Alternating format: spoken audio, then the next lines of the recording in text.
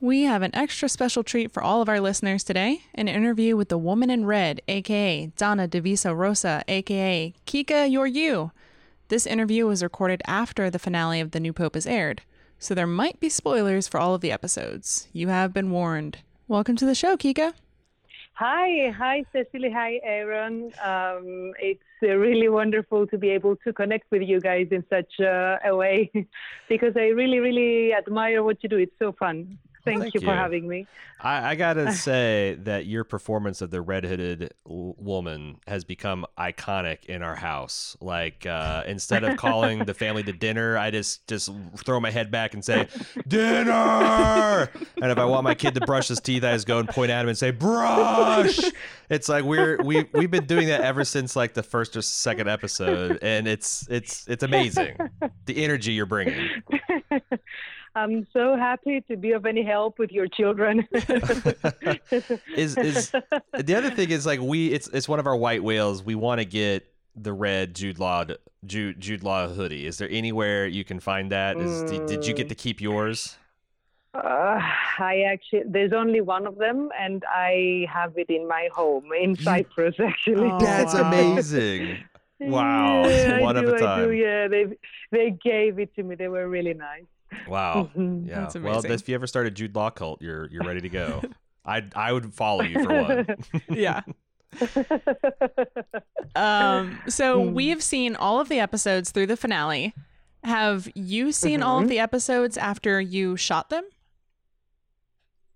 I actually just really, really recently watched all of the episodes, and it was funny because we don't have HBO Go in Cyprus. Mm-hmm. So I watched them with Italian dubbing. So it was very funny and very strange for me at the same time. I really, really need to watch it again properly. Mm-hmm. So were you watching someone else was doing your voice in the episodes that you watched? Yes, in Italian, reading English subtitles. And, if you're not familiar with the whole Italian dubbing thing, each actor has their own dubbing actor. So everyone knows if the actor is not shown on the screen, if they hear a voice, they know if it's Jude Law or if it's John Malkovich. I didn't. So someone was talking, I wasn't, he wasn't in the picture. And I was like, and then it was John Malkovich or something, It was strange. It was funny. Yeah. So you worked with, you were mostly working with a lot of different people in these big scenes. When we talked to you briefly yesterday about this, but you said that this was one of the easiest shoots you've ever had. Actually, yes, it was the easiest and most fun and the most loving set I've ever been to because it was a great big production. Everything was set up nicely. Everyone, there was a lot of people taking care of everything. So we waited in a nice room, or either in a big home or a living room. We were everywhere. Everyone, the actors were together, and we were waiting. And at the moment everything was ready, they got us on the set. So we did our scenes and we just left. That was it. I heard so even in the big scenes where a lot of people are involved, we just got in just before we hit go. Oh. We heard that in some of the we were talking back and forth before the interview through email and whatnot that the Javier Camara who plays Gutierrez gave you a big boost of confidence in the beginning. Can you talk about that? Because he seems like such a warm and great guy. I love him drinking water and looking right at us in the finale. It's very comforting. Yeah. I couldn't believe it. He's such a loving man. He's so warm-hearted. I couldn't believe it. It was my first day of shooting, and I had my first scene right with John Malkovich. So you can understand, like, coming from Cyprus, which is like less than 1 million, it's a tiny town in Cyprus, and having to do all these things with all these actors that I admire and I've never seen, from close by. So I'm sitting in the makeup room having my makeup done, and I'm a bit shaky, I'm a bit uneasy, I'm a bit okay, I'm really, really happy and excited at the same time, and I'm trying to calm myself down and all that stuff, but I'm a bit stressed as well. So I'm sitting there, and suddenly I hear someone calling, "Hey, Kika Kalimera, Tikanis Posisse." So someone started talking to me in Greek.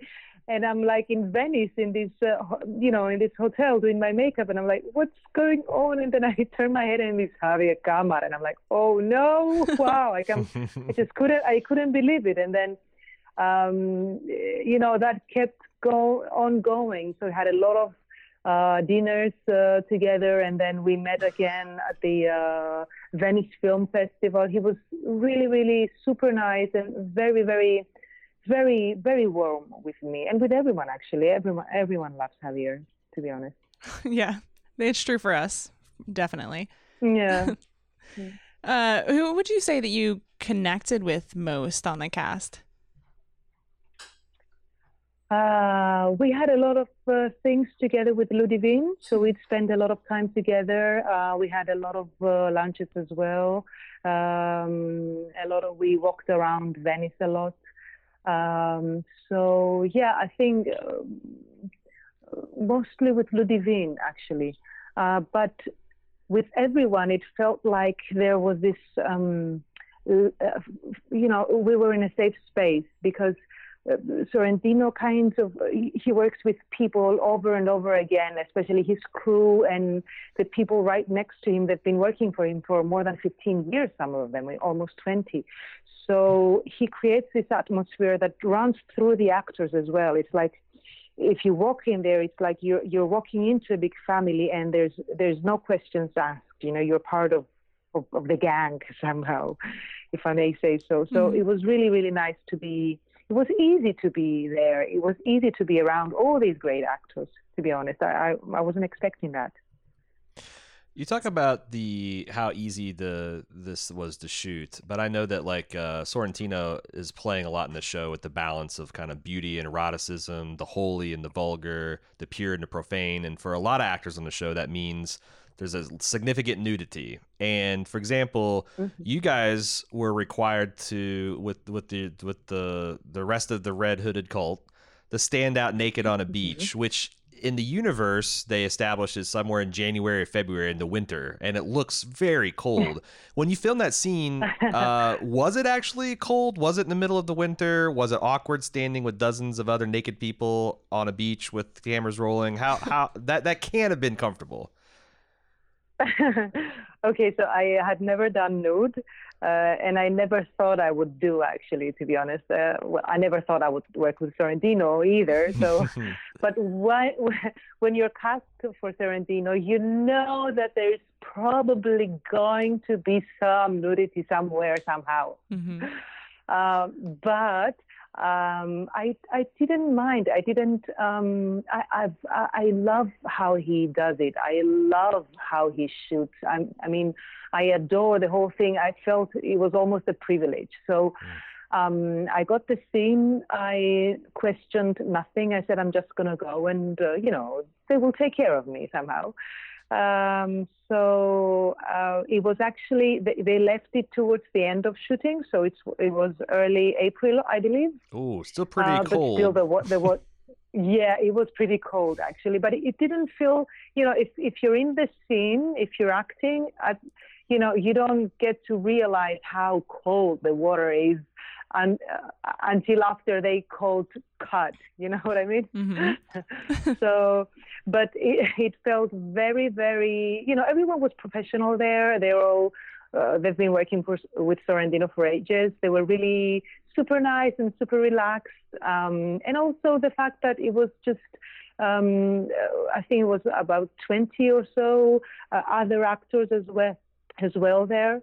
And they, it was just this whole group. I mean, it felt like nothing, to be honest. It was a great experience. I don't know. I never felt embarrassed or shy at all at any moment. And also they gave us, we did the scene. They shouted cut, and then they gave us all these nice robes, and we were covered. So it was really, really. It was nice, actually. I feel like, because I've done this quite a bit, walked in the cold water, and the worst part is, is as it gets like higher and higher. How many times did you have to do the take of you guys walking into the water? Because that was like the worst part. Did you get it in one take? No. I think we did it 3 times or 4. 3 times or 4, yeah. All right. Well, you at least got a chance to get used to it. But yeah, but it was actually, I think it was my last day of shooting ever, so it was a bit sad as well. I didn't want it to end. Mm-hmm. So yeah, I don't think I even remember the temperature of the water or anything, or the nudity or anything. Yeah. I know people love outtakes. I know that there's sometimes a lot of things that are left on the editing room floor. Do you think that there was anything, or was there anything that you shot that didn't make it into the show that you can talk about? Well, actually, quite a few things, because I think Sorrentino is so great with going with his instincts.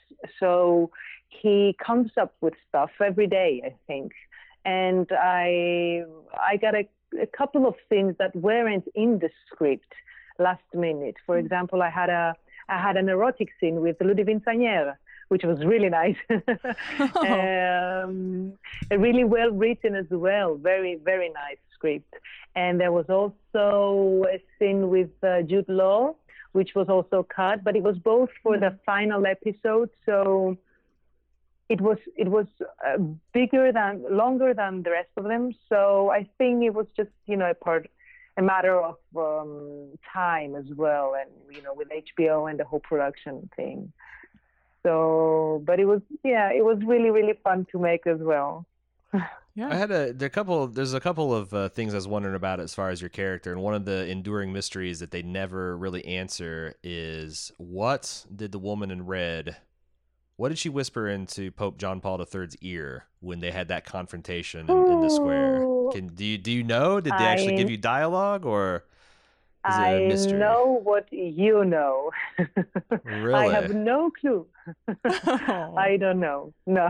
Did they give you dialogue and you just can't say, or they just didn't give you any dialogue? No. Interesting. No, the script said that the woman in the red uniform just whispers something in Sir John's ear, and he leaves. That's it. Wow.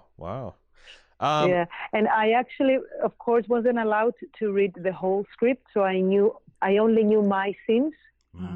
So even in Ventotene, the little island where the whole thing in the kids' school happens, I only knew the inside part. I didn't even know that there was this whole thing going on outside. You know what I mean? Mm-hmm. So it was a surprise for me. I waited until the final episode to realize what this woman was doing through this whole show somehow. It's just, if you trust, like I trusted the procedure so much, I just let go, and I followed I went with the flow somehow. Okay, I was going to ask if you were given a backstory for this character, for any explanation for why she was such a devout follower, or did you make up one for yourself? No, I was given nothing. But I love Sorrentino so much. I love what he does, and I admire what he does so much that I was like, okay, I'm going to say those lines, and he'll take care of the rest. So, yeah. No backstories, nothing. I had another question about your character. What was she feeling in that moment where the Pius XIII confronts you and Esther? Because I know that this was a big moment for the character. You'd spent, I don't know how many months in that square waiting for his recovery. You take the extreme rash step of taking this priest and his children hostage. You've killed the priest, and he's there now. What's going through that character's head? Oh, I was hoping you guys could answer that for me because you seem to be doing much better work on this than I. Sometimes you might have, because it's, the thing is, I thought it was just a really interesting scene that there's a little bit of like element of, you've been looking forward to this. You said, seeing the Pope, the Pius XIII, would be almost like receiving the Eucharist, like you get this blessing, but then he's there and he's clearly displeased and disappointed and, shocked at who's actually there. But yeah, I don't know, because like I said, I've still got another 24 hours before I have to do the podcast on this, so I haven't quite finished all my thoughts and feelings about what they were feeling. But right, yeah, I'm wondering if the woman in red really believed that Lenny was dead before he came into that room. I thought it wasn't. It felt like it wasn't my place to decide that. You know what I mean? I have another question that you might have the answer to. We see a lot of women in bikinis in the opening credits of the show, including Esther and Sophia, and what I believe are a lot of nuns. Were you ever considered for that opening credit sequence? No. It was shot, I think. No. I wasn't in it at all. Okay. But I also believe that it was a last-minute decision to film that. I'm not so sure. I can't really answer that question. Sorry. Okay. We just wanted to know how deeply we need to read into everything, because it's easy to do in Sorrentino. We're trying to identify, like, oh, there's the nun from this, and there's but we're seeing it like you're aware where's Waldo somewhere in the background, maybe. Yeah. I think he's having fun with it as well. I don't think he has all the answers either. That's what I feel. I don't know. Right. Do you have a favorite scene that you shot? I think the one with the Ludivine that was cut, the one that you see for like a few seconds on the last episode, where you can understand that they're, a bit closer together. Where she's explaining that about. One was really, really. Is that the one where she's explaining how they want the body? Yeah. Exactly. Yeah. I think that scene gave the lady, the woman in the red uniform, a lot of depth and a lot of, mystery. Yeah, absolutely. I know that nothing's probably confirmed yet, but just in Kika's mind, are you hoping that the red woman comes back in the third season? Are you hoping there is a third season? I'm praying every single night. Yeah. I think that would be great to see. I wish this happens. Yeah, really, this was my dream job, my dream work, my dream relationship in regards to my craft. So yeah, I'm hoping. Well, I've been trying every night since I finished season 2 to get on my knees and put my arms out and say, God, give me season 3. Give me season 3 now, God. And it's not working, but I'm going to keep that up and see if it takes less time than the first one. Keep it up. Please keep it up. Please keep it up. Is there anything else that you want us to know? Or is there any projects that you're excited that's upcoming that you're working on? I'm actually, my husband and I just created this duo, which is called Master and Slave, and it's well, hello. And it's a music project. So I've written a lot of songs, and he's written a lot of other stuff, and we've been working on them, and we've been slowly getting stuff together, and we'll be releasing songs, in the next few days. Actually, we're going to be doing that. Oh wow! Where can we find that? This is one. I think it will be all over the place, Spotify and Apple Music and all that stuff. All right, cool. So yeah, that's one. And the other thing is that I'm expecting my second child, and I'm almost 7 months pregnant. Oh wow! Congratulations. Thank you. So I'm waiting. We're very, very excited for that as well. Yeah. Congratulations. That's an incredible Thank you. project. Yeah, it's the one that made it's one of your best it's releases. a big one. Well, we appreciate the time that you've given us. I know it must be pretty late in the evening where you're at, and thanks for your time. And again, a really powerful, iconic performance you gave as the lady in the red hood really added a lot to the season. Thank you so much. It was such a pleasure talking to you and watching your podcast on YouTube as well. I love seeing you guys as well. Well, thank you so much again. Yeah, we had a lot more nudity, but YouTube forced us all to cut. Like, it's the limits of the medium. What are you going to do? It's an unfair world. It is. Sure. Well, thanks for talking to us, Kika. We really appreciate it. Thank you. Thank you so much, guys. Bye. Bye. All right.